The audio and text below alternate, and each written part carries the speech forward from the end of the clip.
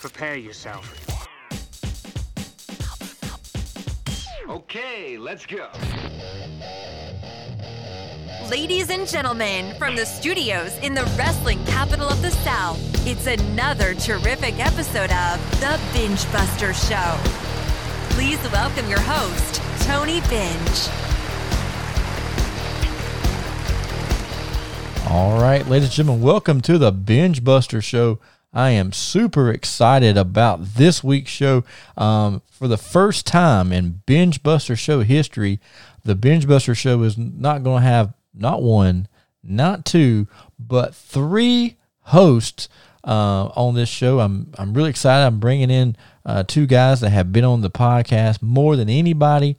I don't know which one of these guys has been on the most. I mean, I think it's neck and neck, but they both have a lot of knowledge about pro wrestling, about the history of pro wrestling. So I thought, who better to get than get both of these guys and compound all of our knowledge into this one show. So I'm really excited about that. So on this week's show, we're going to be talking about the Great American Bash in 1988. And in 1988, Jim Crockett Promotions done their first Great American Bash pay-per-view. Even though the Great American Bash was still a tour, they picked one city, and I think it was Baltimore, to do the pay-per-view. But I was actually at the one in Greensboro on July the 16th, 1988. And so Chris and Jeff and I are going to be sitting down talking about this. So before we any further ado, I just want to go ahead and get the music rolling and get my co-host out here so we can get this show on the road.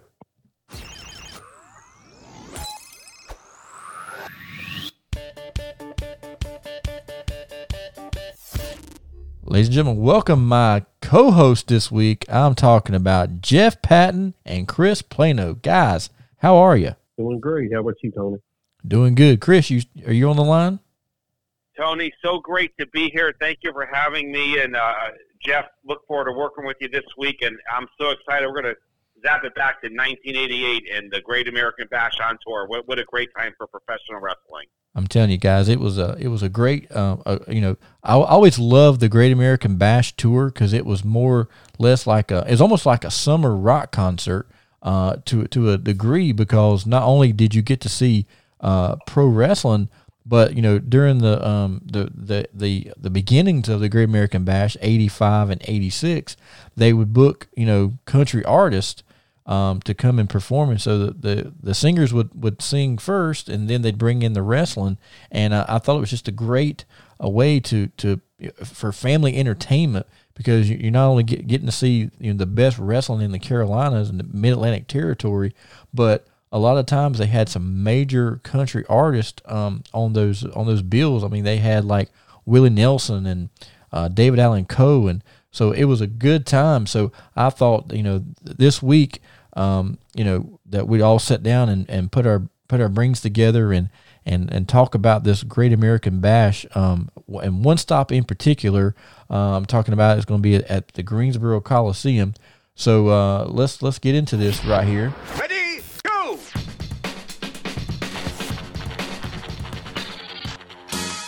So the Great American Bash was it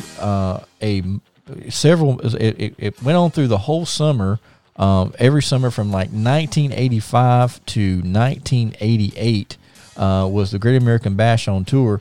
And guys, like what's some of y'all's memories of the Great American Bash shows? Well, Tony, unfortunately, I never was able to make any of the shows. I never was there in person, but did see, highlights. And, of course, they did televise some back in the day.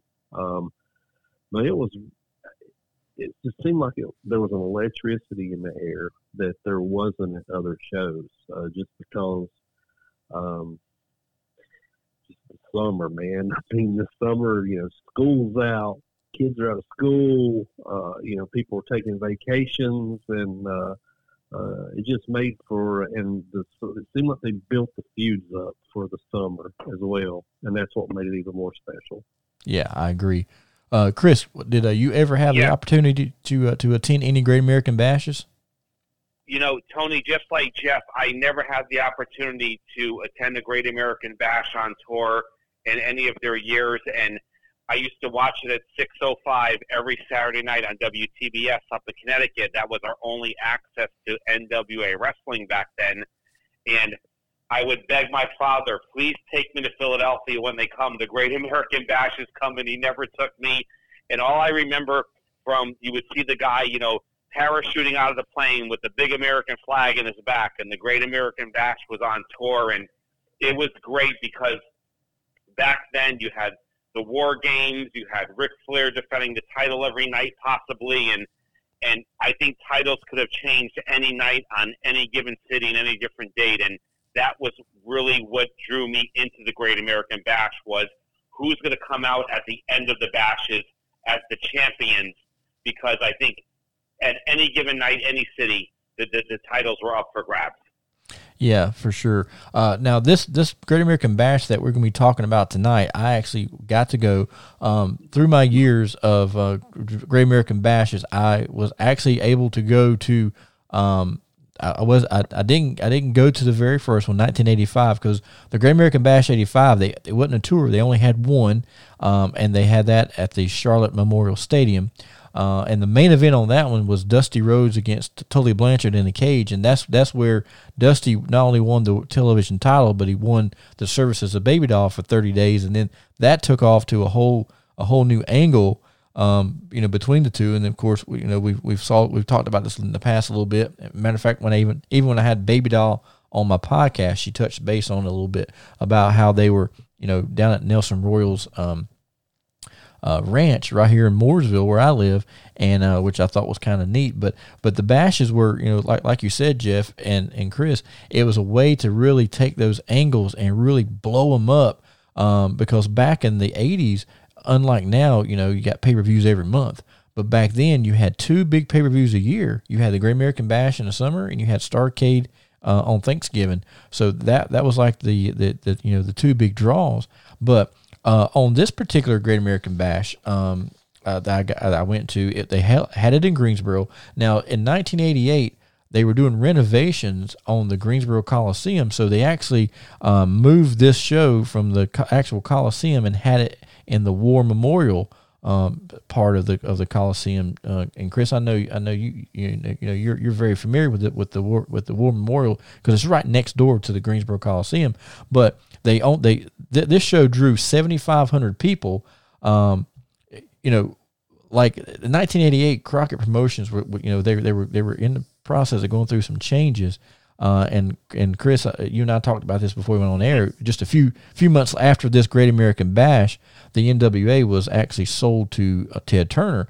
But I remember, the bashes before I'd go to, ticket prices, they were now this is the 80s, so ticket prices wasn't crazy, but they wasn't cheap.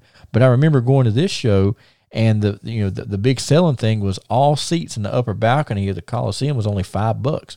So you got to go see a major show for $5. I mean, I thought that was a heck of a savings there, in 1988. That was a steal for 1988 prices for the level of talent that was on that show, from opening match to main event. And I've been in the War Memorial part of the Greensboro Coliseum. As you know, Tony, I've seen several concerts there in the past, in the late 90s and early 2000s. And 7,500 people in that part of the complex of the Greensboro Coliseum, that place was packed out. They probably really needed the major arena. It could have probably sold a whole lot more beyond the 7,500 with the level of talent and storylines going on that summer. Yeah, and one of the things I remember about the Great American Bash is when I started noticing that a lot of UWF guys was actually on this card. Now we'll start off and I'll get you guys' opinion, but the opening match was a really crazy pairing. Like, Jeff, when I tell you this, it's going to blow your mind, I know. So on one side of the ring, you had Bugsy McGraw teaming with Tim Horner, and they were in a match against Larry Zbyszko and Rip Morgan. Yeah, that's kind of odd. And Bugsy McGraw, I mean, I hate to steal Bobby Heenan's old saying, but he's definitely proof that the Three Stooges did have kids. Bugsy McGraw was out there. That's all I can say. Yeah.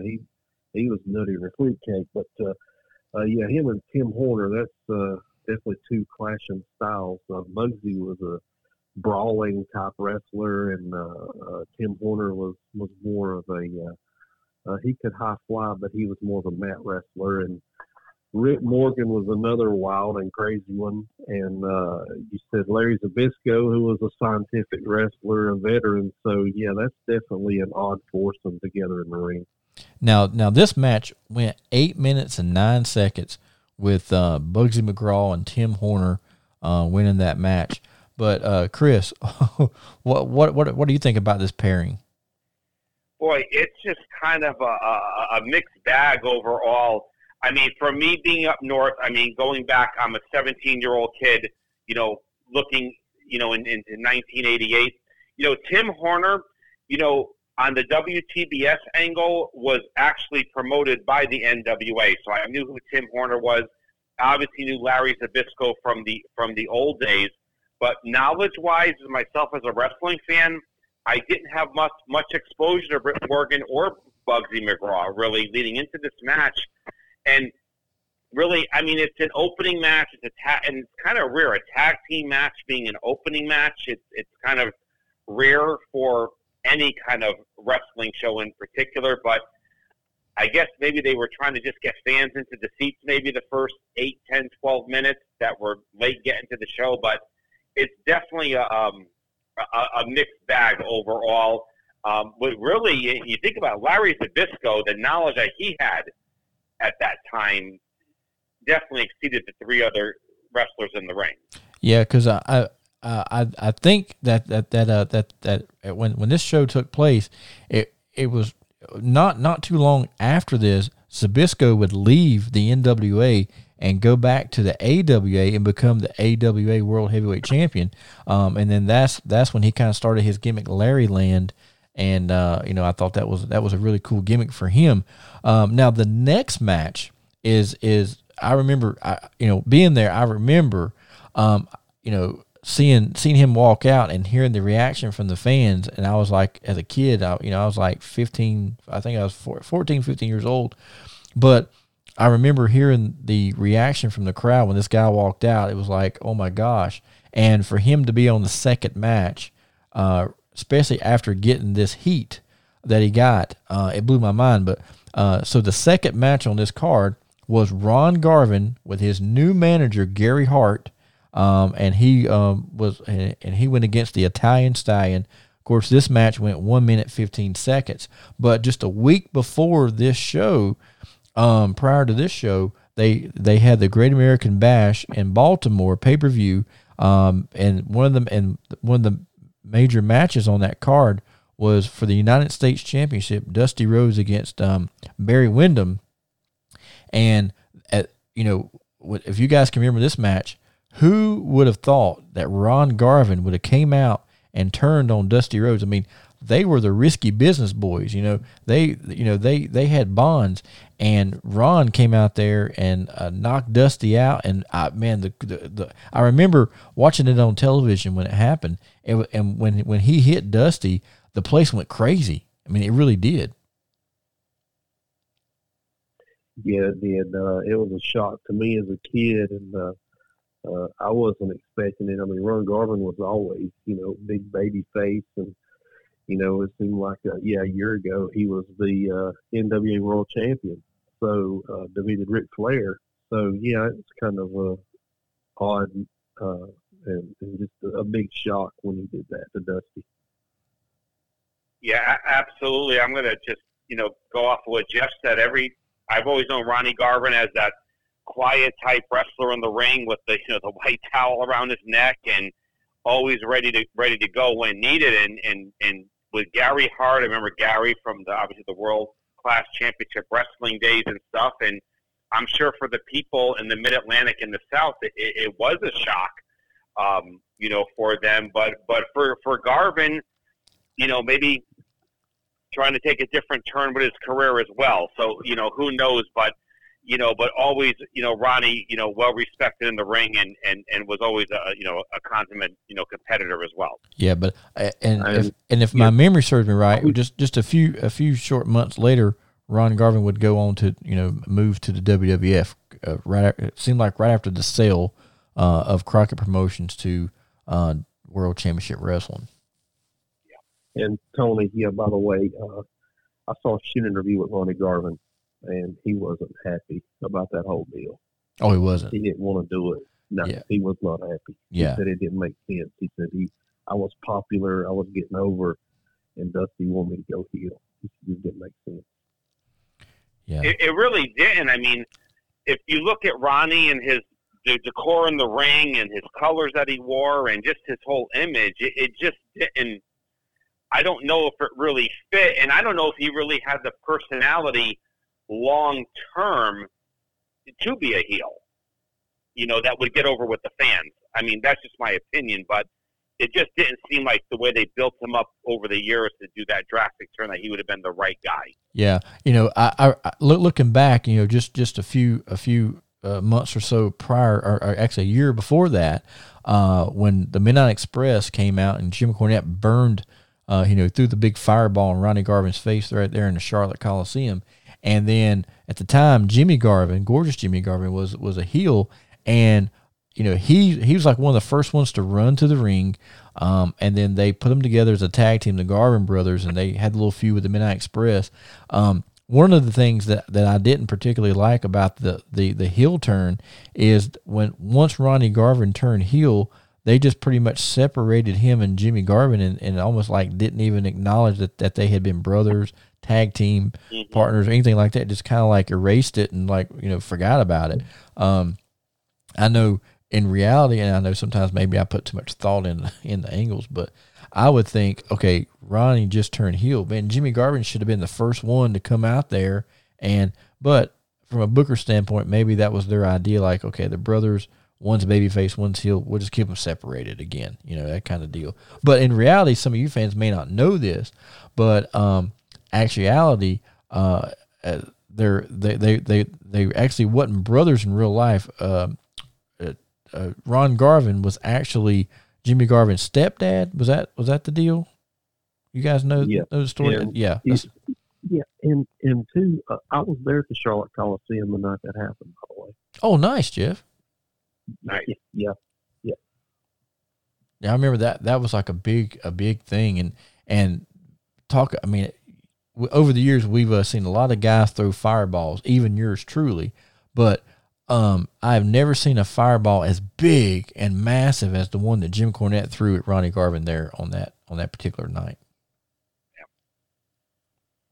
It was amazing. All right, so going on to the next match, another singles match, another quick match. Now, one of the things, guys, like the first 4 matches on this Bash show were almost like television tape and squash matches. The next match was Dick Murdoch, Captain Redneck, and everybody knows what kind of crazy dude Dick Murdoch was.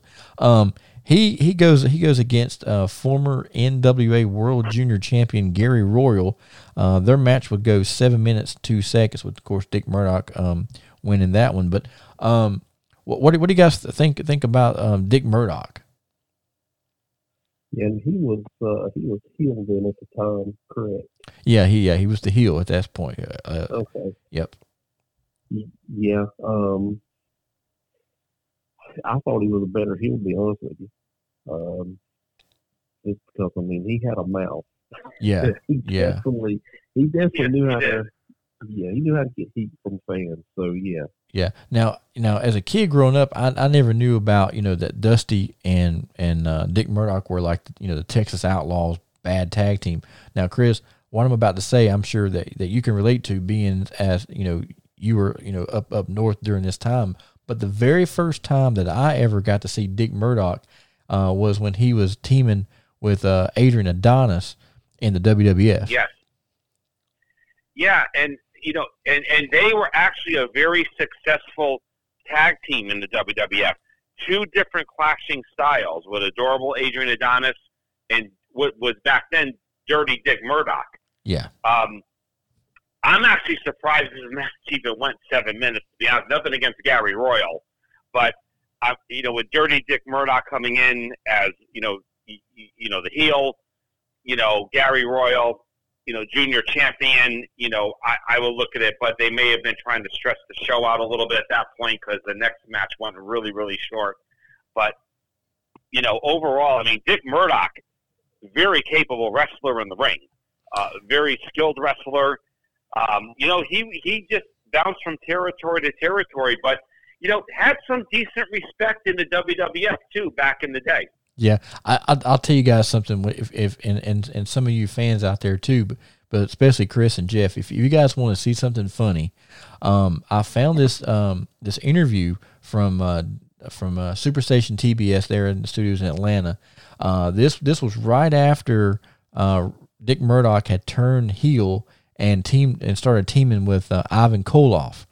So he's out there cutting a promo, and I guess some of the marks out there, and it being a small television studio, they were saying something that I guess was giving away some secrets that were, that I guess Dick Murdoch and Ivan were supposed to, because I think at this time they wasn't the U.S. Tag Team Champions, but they really were. But since it was television, they didn't bring the belts out, and maybe some fan said, where's your U.S. strap or tag straps or whatever, and on the match or on the interview, you hear Dick Murdoch go, "Shut up, you bunch of kayfabers." It's the way he said it. And he said it right there on national television. And I said, that is the coolest thing. And I've even thought about getting a shirt made with Dick Murdoch's face on it and have it say, "Shut up, you bunch of kayfabers." And I can make some money off of that.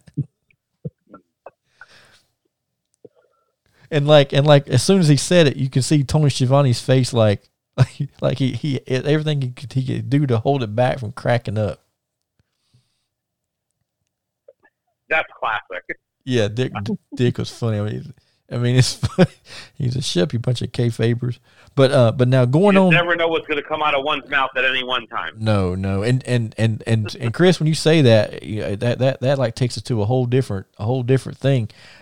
Jeff and I have known each other probably about as long as you and I have, Chris. But Jeff and I, Jeff ran a wrestling promotion, and a lot of times back in those days, Jeff and I would pull double duty. Not only would we be the bookers, and the wrestlers, but we were also the commentators. And a couple times, talking about people saying stuff, Jeff used to have to fuss at me because I'd be out there commentating and I'd say stuff that was kind of a little edgy then, and Jeff's like, "Brother, you can't say that because I got to edit it out." Remember that, Jeff?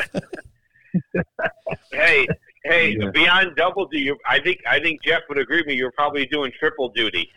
Well, at times, probably triple and three. Who knows? Back in those days, I was living my gimmick, wasn't I, Jeff? But You both were men that wore many hats. Yeah, but Chris, I'll tell you a funny inside story. So one day we're doing a little television taping up there, and Jeff had this guy in the ring working up there, and he was the guy was okay. He wasn't a great worker, but I mean he was okay.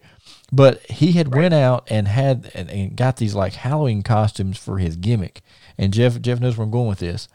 But he's out there. And he's dressed like one of the video game characters from Mortal Kombat, right? And he's got this chick with him, and Jeff, and Jeff's brother Tony are trying to commentate the match. I'm checking out the chick because I'm like, Jeff, who is she? I'm asking questions, and so and he's got her dressed up like I Dream of Jeannie. She got the little belly thing on, and she was a good looking girl, right? So I'm out there. Jeff and his brother are doing the commentating. I'm pretty much doing Jerry Lawler before Jerry Lawler was doing Jerry Lawler, and every time he'd get knocked down, she would like make these hand gestures, and then he'd fight back up, and there at the end he gets knocked down, and she takes one hand and like makes this motion like to get up. And I said, "Gorgeous Jeff, did you see that?" And Jeff's like, What was that, Tony? Goes, I said, "Did you see that? With one hand, she got him up." I said, "With her around, who needs Viagra?" Remember that, Jeff? Oh, God. And Jeff's like, well, guess I got to edit that out. But we used to have so much fun, doing, and I love that part of wrestling is, where you're, you can just kind of live off of, off the fly. You don't have to have like a script and all this stuff, off the fly. And sometimes it's bad, but a lot of times, most guys can be the most creative when it's not thought about. Just rolls right out. Hey, bro, that's what's ruined the WWE. I mean, it's crazy. Say what you want. That is what has ruined the WWE. Yeah, I miss those days where the guys could just say what they wanted. Now, Chris, fans, to give you guys a little inside scoop, if you didn't know it, but I'm sure you guys know this. But back in the 90s, Chris Plano ran a very successful wrestling company called New Dimension Wrestling, and Chris was bringing in some really top stars. Now, Chris, did you ever give your wrestlers, like, tell them what to say, or you just pretty much let them do what they felt? I mean, Tony, I kind of let them do what they wanted to do. I mean, back then in the mid-'90s, late '90s, early 2000s, I kind of just let them do what they wanted to do, unless we were doing a really specific storyline or angle with something. It was kind of just, I don't want to use the word ad-lib per se, but they kind of knew what they needed to say, and they got the point across and kept things going. So I was never really hard-pressed on anyone to say certain things unless it was absolutely necessary from a promotional standpoint or it just had to be said. And I had a couple other people working for me behind the scenes as well that helped me too with that. But overall, it's sometimes the best interviews are when they are ad-libbed, and you're just kind of doing it impromptu, and it turns out for the best instead of just trying to say the right things. Right. Yeah. I agree. I think that's good. Which kind of takes us on to our next match, which was a cool match. I enjoyed this one. This one was was kind of different. So during this time, there's a little feud going on between Jimmy Garvin and Games Master Kevin Sullivan. Kevin's trying to take Precious. And at this time, Rick Steiner was the Florida heavyweight champion. So on this match, it's Jimmy Garvin with Precious versus Florida heavyweight champion Rick Steiner. The match starts out, this match only lasts 1:25, but the reason for that was Kevin Sullivan ran out and tried to kidnap Precious. Of course, Jimmy gets there and gets him, but while Jimmy is chasing Kevin Sullivan, he actually gets counted out. So therefore, Steiner gets to keep the television championship, and Jimmy Garvin, gets counted out. And of course, it helps them build their feud for the rest of the summer, which actually ended up. I think that feud pretty much ended when, if you guys remember, on Superstation TBS, Kevin Sullivan and the Varsity Club come out. They attack Jimmy Garvin, and Kevin throws the big cinder block on Jimmy's leg, shattering his knee. And after that, we didn't see Jimmy Garvin back in the NWA until I think in '89 when he came back as a member of the Fabulous Freebirds. What do you guys remember the most, or if anything, about this feud with Kevin Sullivan and Jimmy Garvin? I just remember the Tower of Doom. I thought that was one that I remember. I thought that was a pretty cool deal. But I remember, didn't Kevin kidnap Precious at one time? Yeah, he kidnapped her. Yeah. During 1988, when they had this little feud, they done some really weird stuff at the time that I look back and go, okay, it was creative, but at the time I didn't really get it. But they did that where that's what started the feud was and also Kevin would come out and call Precious by her real name, Patty, not Precious. So he put the realism into that angle. But one of the weirdest matches of that feud was the Prince of Darkness death match, where they had the cloaks over their faces, and that match actually took place the very first Clash of the Champions, which incidentally was right here in Greensboro. A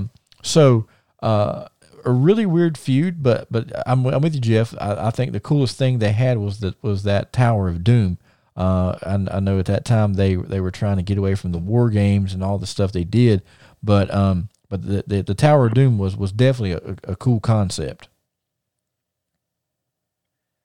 And Tony, you brought me a lot of clarification in this match, because when I looked at it and I saw a minute 25, I was like, wow, Rick Steiner, minute 25. But now when you said Kevin Sullivan was involved with Precious, what happened, they really portrayed that storyline week to week on television during the summer. Yeah, it was definitely as well, and then incorporating it in the Great American Bash Tour.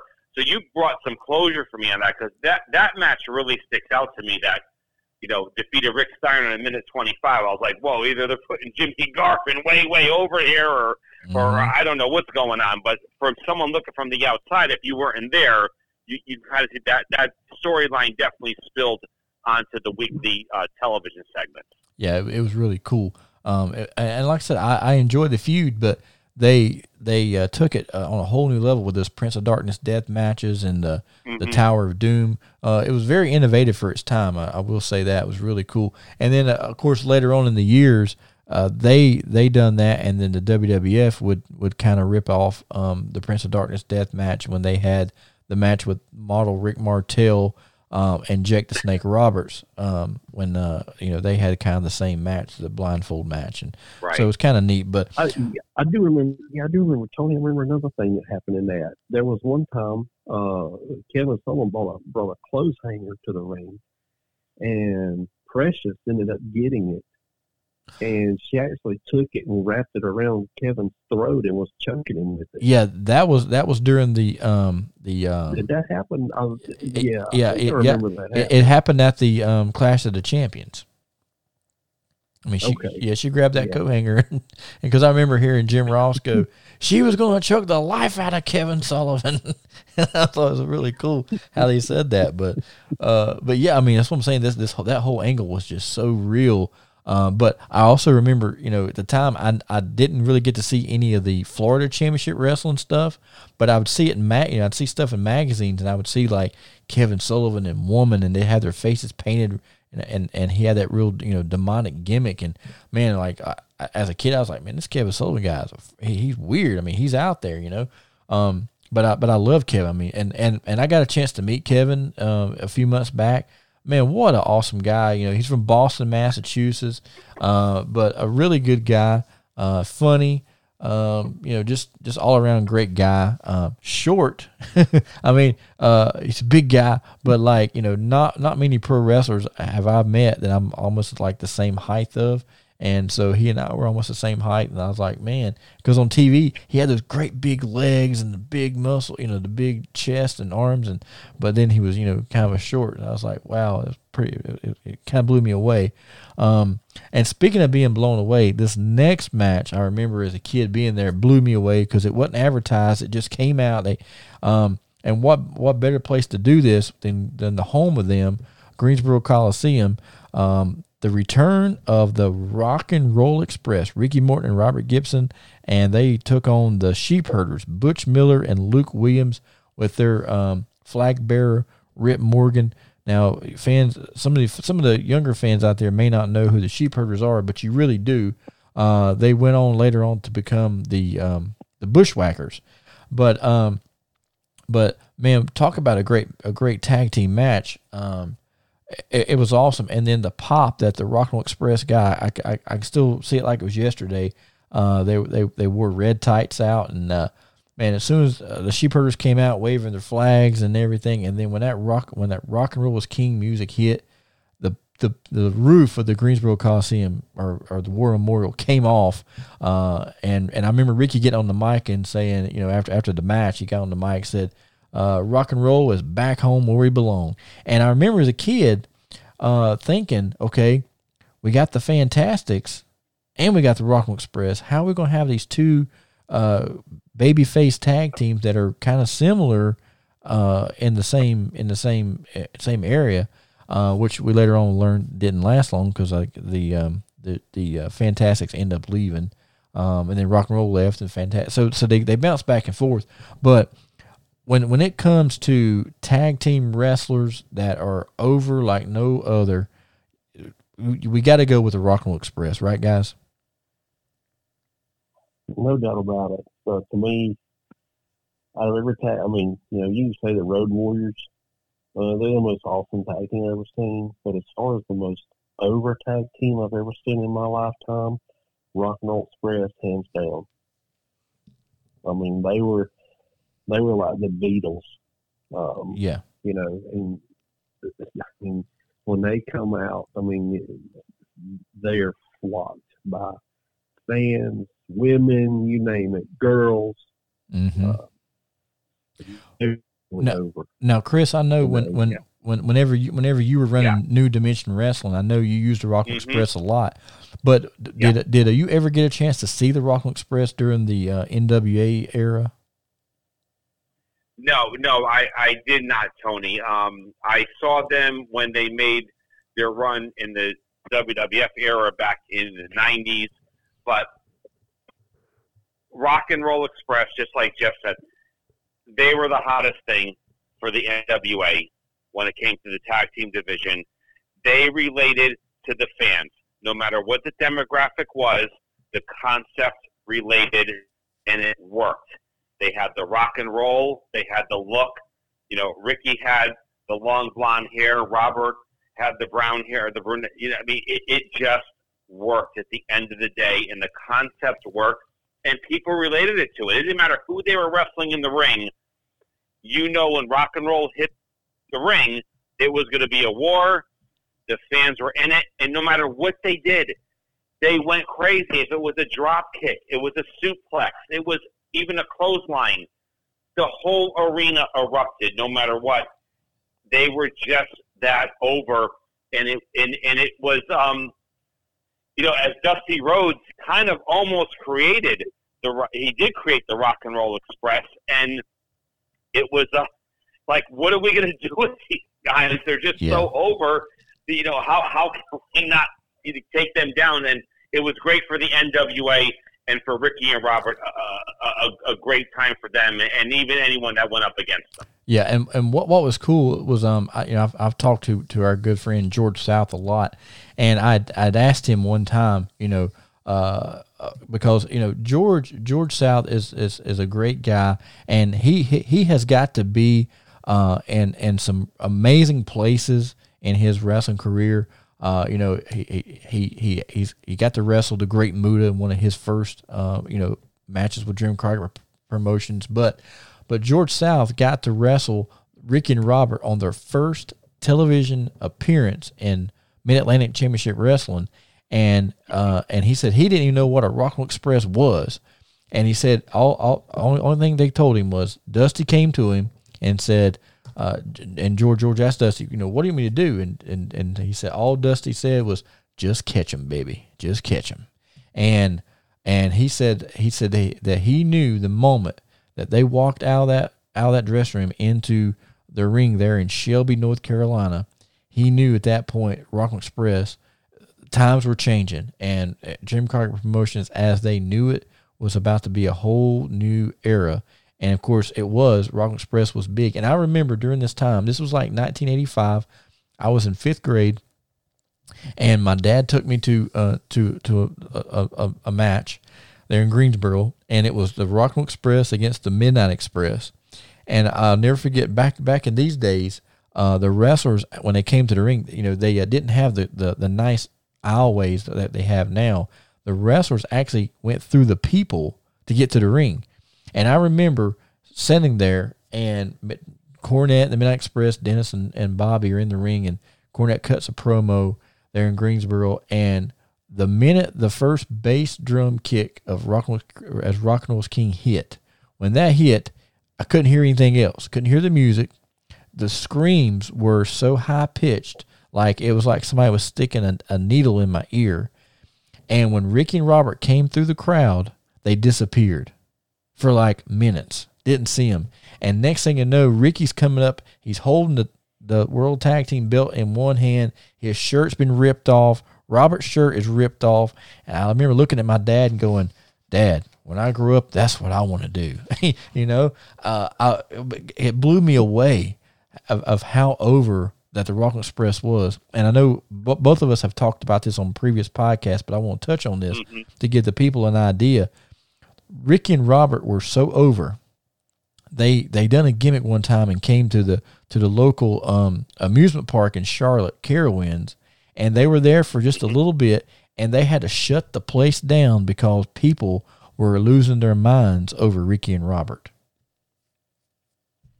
I totally believe what you're saying there, Tony, and I'll tell you what, I would hate to be any of the opponents build on the card to take on the Rock and Roll Express that night, 86, 87, 88, 89, because you knew what you were getting into, and you kind of knew what you were getting into, but then when you actually got in the ring, it was probably a totally different story. You were in hostile territory, but, hey, they had the look, and that's what it was, and they made a lot of money off of that Rock and Roll Express, and a lot of that was also off of MTV too, in the rock and roll era into the mid to late 80s too. So they kind of, springboarded off of some other things that were happening even inside and outside of wrestling. One of the things I like so much. Just think if they would have been in the WWF at that period of time, think about the stuff they could have made, the merchandise they could have sold and made money off of the Rock and Roll Express. Good God, man. Vince McMahon would have made a fortune off of them. Yeah. I dare to say if Ricky and Robert had went to the WWF, I don't think Hulk Hogan or Steve Austin would have sold the most T-shirts. No, actually, if Ricky and Robert did go to the WWF, we're going towards late 80s, tag team division was really big for the WWF back then. Demolition was there and others, but Vince would have had to somewhat probably recreate the tag team division, but Ricky and Robert would have been the top bill if he could have got the contract. Yeah. I'll tell you one thing that never happened that I wish I would love to have saw just to see how big it would have gotten would have been Rock and Roll Express and Midnight Express in the WWF in 1986. You talk about money. Oh, well, you're talking. And you're talking about drawing power. You're talking WrestleMania 2 there at that point. I mean. Yeah. Mm-hmm. Yeah. That I mean, it's the sky would have been the limit on how big that angle would have been, had it. Now, I ain't taking nothing away from Jim Crockett Promotions because that was a great, but I'm talking WWF mainstream at the time. Oh, man. You talk about some awesome stuff that could have been. Now, getting on to our next match on this Great American Bash 1988, Al Perez, the Latin heartthrob with Gary Hart, takes on one of the most underrated wrestlers in the history of pro wrestling, the smoothest guy that I've ever seen in the ring, Brad Armstrong. This match went 11 minutes, 18 seconds with Al Perez defeating Brad Armstrong. But you talk about somebody that was way should have gotten way more opportunities. Brad Armstrong was an amazing performer. So I'm going to tell you something interesting. I listen to R. Anderson's podcast every Tuesday, and he makes mention they do like a question answer, and they have people send in questions. Mm-hmm. And they asked him who's the best wrestler you've ever been in the ring with. He said Brad Armstrong. Oh, yeah. That's pretty big. I mean, that's over Rick Steamboat, Ric Flair. Dustin Rhodes. I mean, look who Arn Anderson's wrestled. I mean, that's big. Yeah, and I used to love that side Russian leg sweep that Brad Armstrong would do. And Jeff, remember I used to do that when I first started with you guys, and your brother Tony's like, "Dang, I wish I could do that like little Tony does. You do it just like Brad Armstrong." Wasn't nowhere close to Brad's, but I mean, I love that moving. But I love Brad Armstrong. I mean, he was. And I like the way he moved in the ring, he wasn't standing straight up like a lot of wrestlers would do. He was crouched down like he was sneaking in on you and getting on you. And I love watching Brad Armstrong matches. And I remember this match in particular was a really good match, back and forth. Just a real solid match. And his drop kick, oh my gosh! Oh, beautiful. I like the way he would float over when he hit the drop kick. But we lost Brad, a few years back. But I did actually get to meet him in Lenoir, North Carolina, a couple of times before, years before he passed. And such a humble guy. Probably two of the most humble guys I've ever met in the wrestling business was him, and of course Ricky Steamboat. You got to throw Bobby Eaton in there. But you got to put Bobby. But Bobby, to this day, Bobby don't know how good he was. I mean, Bobby was just an awesome guy. And speaking of Bobby, it takes us to our next match, 3-on-2 handicap bunkhouse match. Now we're starting to get into these gimmick matches. Okay, so we got the Fantastics, Bobby Fulton and Tommy Rogers, against the Midnight Express, Beautiful Bobby and Sweet Stan with Jim Cornette, in a bunkhouse match. This match goes 15 minutes and 10 seconds. Just a really, really good match. And they did this match perfect. They got Cornette in the ring against the Fantastics, and to keep Bobby and Stan strong, Jim Cornette is the one that actually gets pinned, not Bobby or Stan. It was a really, really cool match. I enjoyed it. Just all around great match. It kept you on the edge of your seat the whole time. A lot of times people don't understand when they do these gimmick matches like a bunkhouse match. It's really hard to do. To keep, because all you're doing is beating each other up. You got gimmicks, you got belts, boots, whatever. So it's a street fight. This match was actually like a blow off of their feud that they had been having, because in Baltimore, the Midnight Express had just, when this match happened, the week prior, Bobby and Stan had just regained the United States Tag Team titles from the Fantastics. So this was like a non-title match, but it was a bunkhouse match. But it was very entertaining, and I definitely enjoyed it. I mean, you got 4 really good wrestlers in the ring here in this match. I mean, you look at it, you got Bobby Fulton, Tommy Rogers, Bobby Eaton, Stan Lane, that mesh with each other well. Cornette's kind of the wild card in the match, but, a great match leading up to the main event matches on the card. I'm sure it was entertaining for those that like tag team wrestling. And I mean, overall, and from a bunkhouse standpoint, hey, the Fantastics won. They had only 2 on their side, 3 on the other. And like I said, the wild card played out in the end. And the Midnight Express back then were still a very, very predominant tag team in the division overall in the NWA, just in the mix. Yeah, and during this time was when I really loved the pairing of Sweet Stan and Beautiful Bobby. Now I like the Condry Eaton, but when they brought Stan in, they added a whole new layer to the Midnight Express gimmick. That's kind of when they started giving their finishing moves these outlandish names like the Double Goozle and the divorce court and all those kind of things, the flapjack.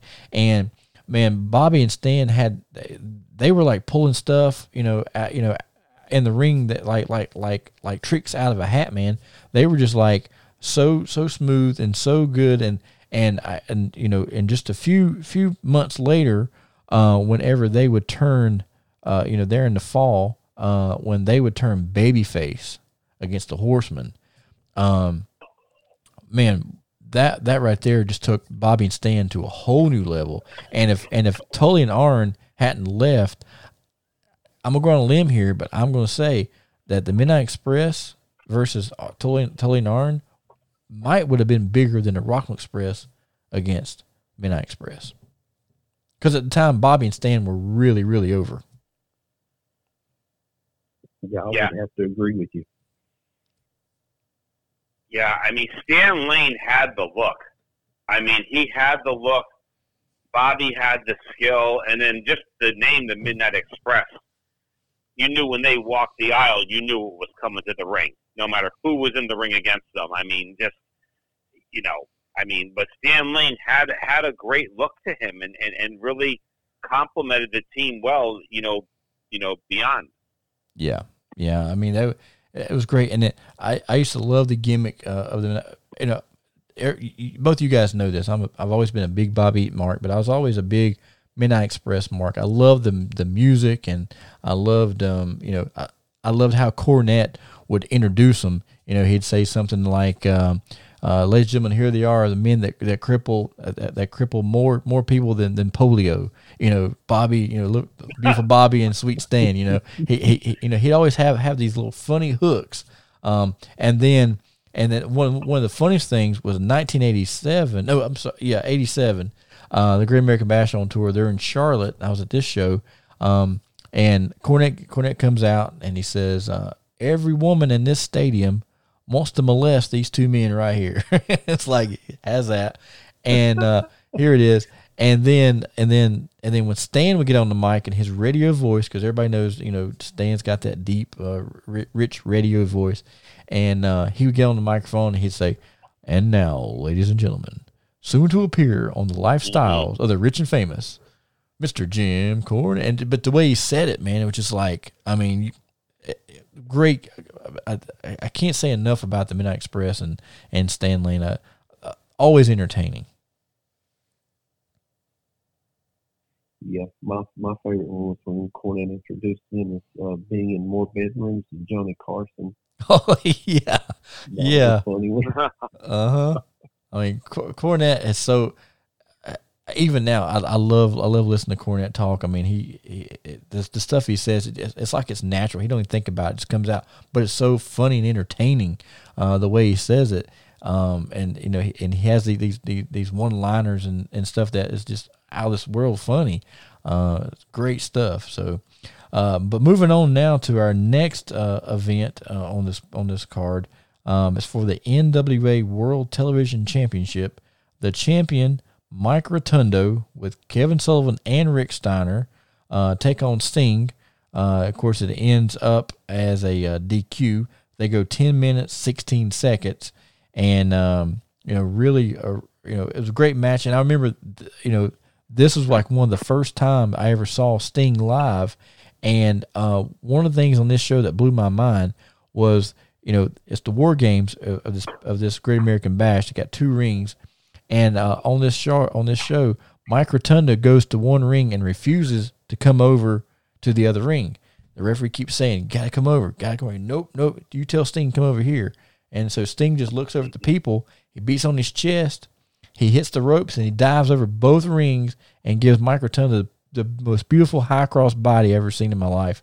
And I said, this Sting guy is going to be something one day. And, of course, the icon that he later on went on to become. Just an amazing match. I thoroughly enjoyed it. What do you guys think about Mike Rotundo as the NWA World Television Champion? I thought it was great. I thought he was a very good worker. I thought he was better heel than babyface. Yeah, I agree. I actually liked the varsity club deal then. I thought it was pretty cool. And I mean, Sting was still a little green around the edges back then. Yep. Yeah, he was still. Mike could take him, and make a good match with him, and that's the way I look at it. And I think eventually he ended up beating Mike Rotundo at some point for the World Television title. Yeah. Now, No, it was Rick Steiner that did. Rick Steiner. That's right. Yeah, Steiner actually Okay, won that's the right. television To the title. Starcade. Yeah. Mm-hmm. Yeah, Starcade 88 later on that year. Yeah. I mean, Tony, Mike Rotunda, when you look through this whole bash, he was successful defending the NWA World Television title match with the whole Great American Bash. And he wrestled, if I was looking correctly, I think they made 39 stops on the tour that year. He wrestled 6 to 7 different competitors through that time, which is tough for someone to do when you got a different style or caliber wrestler coming into the ring, each and every night on the stop. But he successfully defended it. Whether Kevin Sullivan, Rick Steiner were interfering or not, that's a whole other story. But Rotunda was coming off of his WWF days as well, and where he was a babyface, and here he was a heel in the NWA Jim Crockett Promotions. And hey, he was successful during '88, and good for him. But a really good wrestler. He was a really solid wrestler, and for Sting, and I agree with Jeff. He was still kind of green around the edges, and where are we going with Sting? And they were plugging him out of a lot of different matches during the Bash run in '88 as well. Yeah, for sure.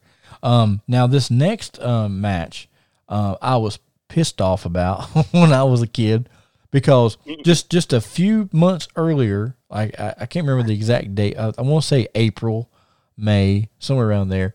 But the NWA was doing a lot of television tapings, and I know you guys remember this.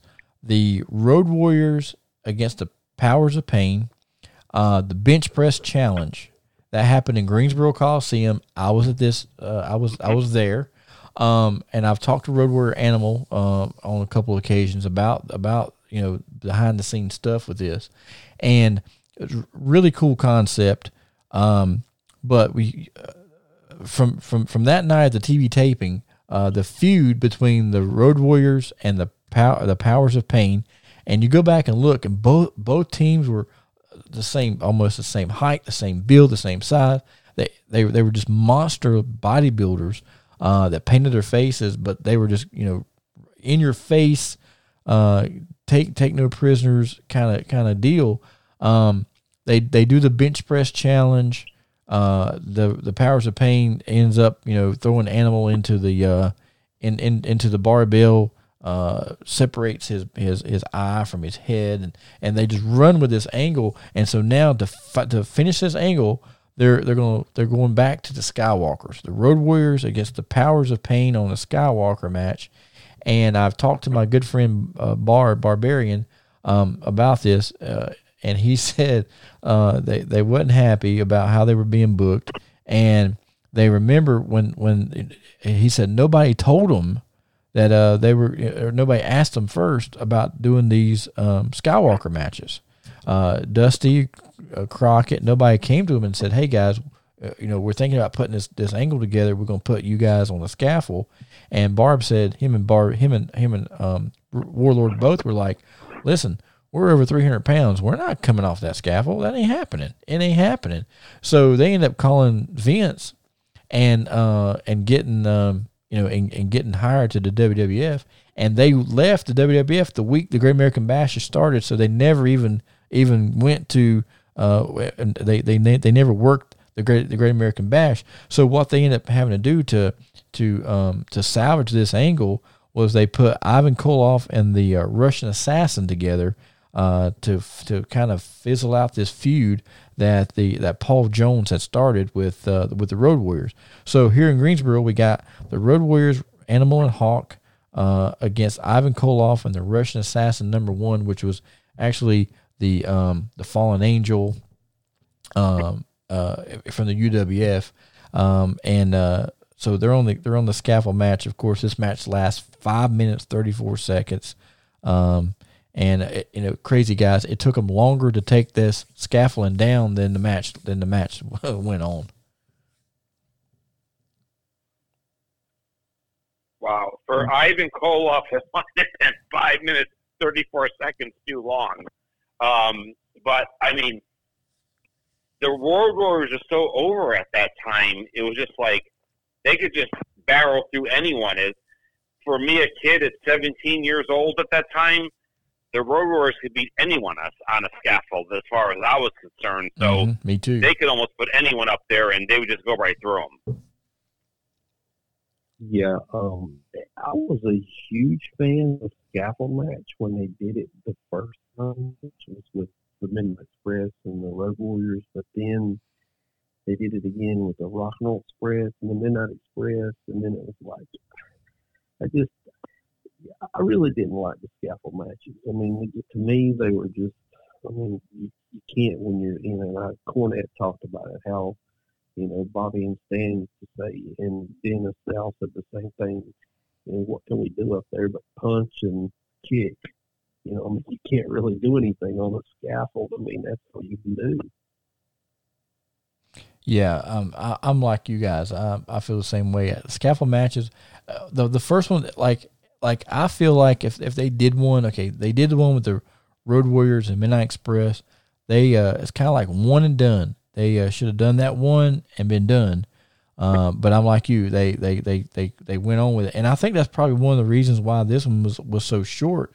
Because by this time, over the years, Animal and Hawk had done so many of them. They were just like, you know what, I'm tired of doing this. And that's probably what that's probably their thought process. So now getting to our main event, we've been waiting to get to this all night. It's the infamous War Games. Dusty Rhodes, Lex Luger, Nikita Koloff, Precious Paul Ellering, and Dr. Death Steve Williams. What a tremendous group of guys there as they take on the classic Four Horsemen consisting of Arn Anderson, Tully Blanchard, J.J. Dillon, Ric Flair, and the newest member of the Horsemen, the United States Heavyweight Champion, Barry Windham. This match goes 21 minutes, 7 seconds, and just like in true War Games fashion, Arn Anderson starts out with the American Dream Dusty Rhodes, and Chris, War Games, what more can you say about that? Tony, this was a loaded main event from top to bottom. I don't know how else to put it. I went through the whole 1988 39 stops. Dusty Rhodes was only in 4 of the 10-man War Games tag team stops along the way. You saw one of the 4 stops.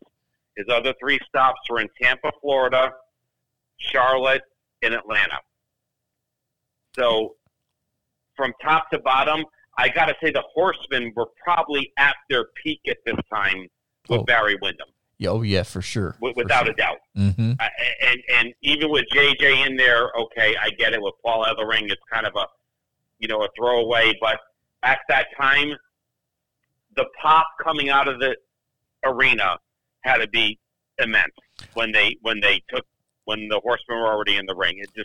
I would have loved to have been there, because when Dusty was leading the troops down the aisle, you knew it was on. Yeah, I mean, it was amazing. I can still see it like it was yesterday when they come out of that tunnel playing Ric Flair's theme music and the Horsemen coming out, and Barry's dressed in all black leather, and I'm like, man, this right here is going to be something else. And then whenever Luger and Dusty and Nikita and Dr. Death came out, it was like, okay, this is different. We're seeing Luger and Steve Williams when we're used to seeing the Road Warriors out there. And of course, at this time, Nikita Koloff had just came back because he was out for a while with his wife who was sick.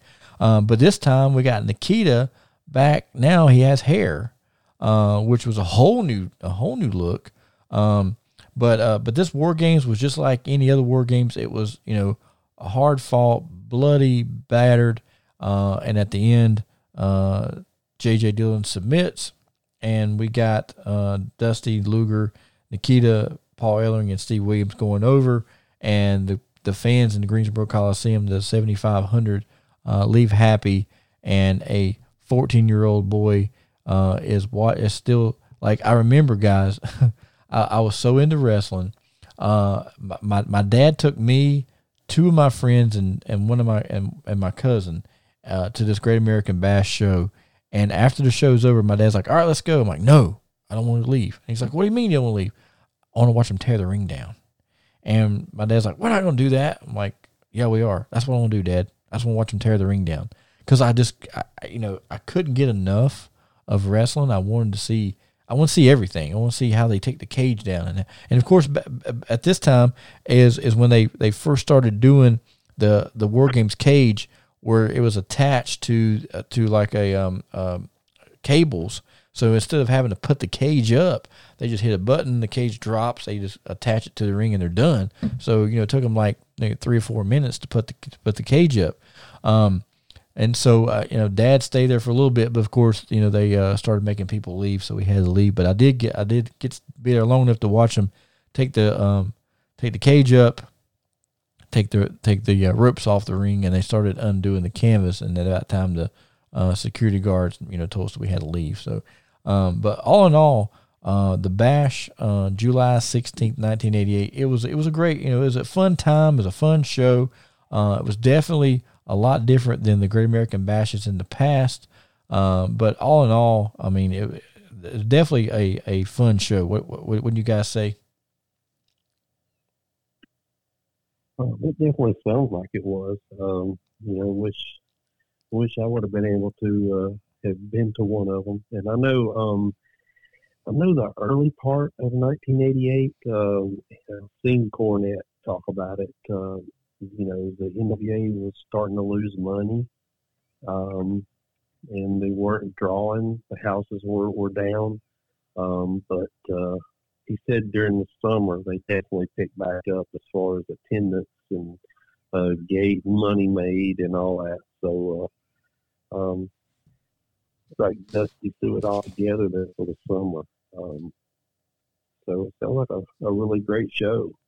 Yeah, yeah. I mean, I got to go off of what Jeff said. I mean, Tony, you saw a special show. You saw the Great American Bash on tour, and not many people, when you talk about the whole United States, can get an opportunity back in 1988 or 85, whatever the year is, to see that. And you saw it, and it was special. It was intimate, and to see those guys, I mean, the wrestlers and the performers and the storylines that were coming off of WTBS and the NWA and Jim Crockett Promotions, it's priceless. You just can't put a price tag on it, and it will never, ever be recreated again, because the pops that those guys got back in the day during the Great American Bash and War Games never will be created in professional wrestling ever again.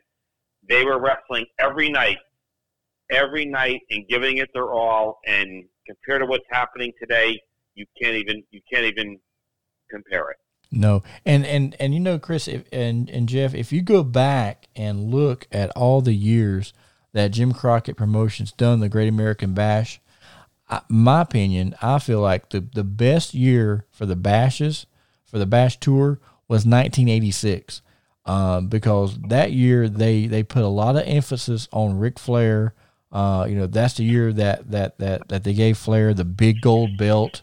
So I think their idea to showcase that belt was, they said, okay, Ric Flair, you're the world champion.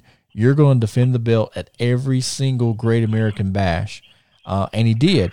And the cool thing was the angle they ran it all the way through was Flair held the belt on all the bashes, except they got down to the last 2 bashes, and he lost it at the next to the last one to Dusty. But I always loved the Great American Bashes, and one of the coolest hooks that they used was that year in 1986. I still have the shirt here at home, but they had a shirt, and it says the Great American. It has an eagle. It has a big eagle on the front of the shirt. And the Eagles got an American flag, and it says the Great American Bash, living in the promised land. And they had Willie Nelson, they come on TV and cut a little promo with Dusty and kind of talk about that, and got the Bash started and everything. And but man, in the 80s, what a great time to be a wrestling fan, to be a wrestler, to be able to go out and attend these Great American Bashes, and it was just a great time, and I enjoyed it. I'm glad I got to witness it firsthand and be there. And one of the coolest things about the network is that a lot of times they will drop some of these classic shows that never was on TV, but they taped it. And if any of you fans want to go back and watch this show that we talked about, and if you have the network, you can. You go on there and just search Great American Bash. It comes up, and they've actually added, last I checked, they've added 3 of these Great American Bashes. They've got they've got one from Charlotte Memorial Stadium.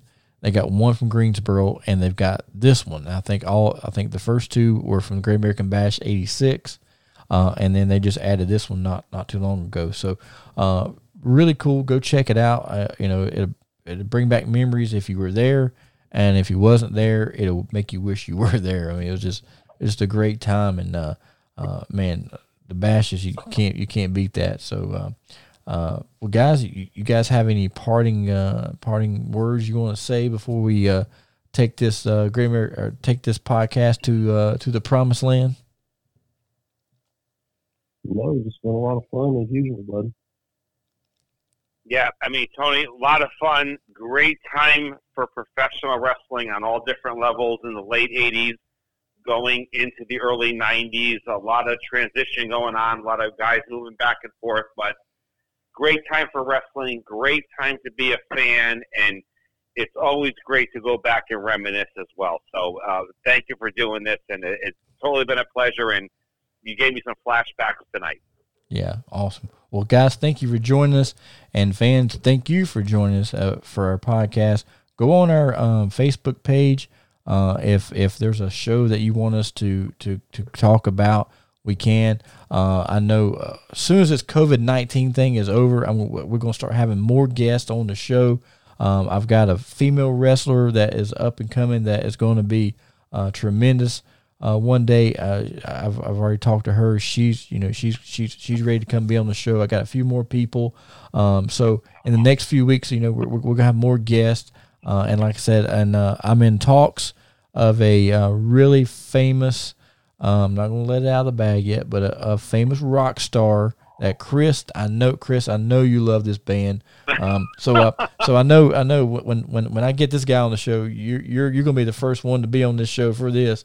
But if everything goes well and I can get everything ironed out with with the attorneys and all that kind of thing, we're gonna have somebody on our show that's going to really blow the people away. I know our podcast is kind of about pro wrestling, but my podcast is about Tony Benge and the things Tony Benge likes and my friends Chris and Jeff likes. We love wrestling and we love rock music, and so I like to do my podcast on all that kind of stuff. So but anyway, guys, thank you again for joining me on the show, and thank you, listeners, and we will see you guys next week on the Binge Buster Show.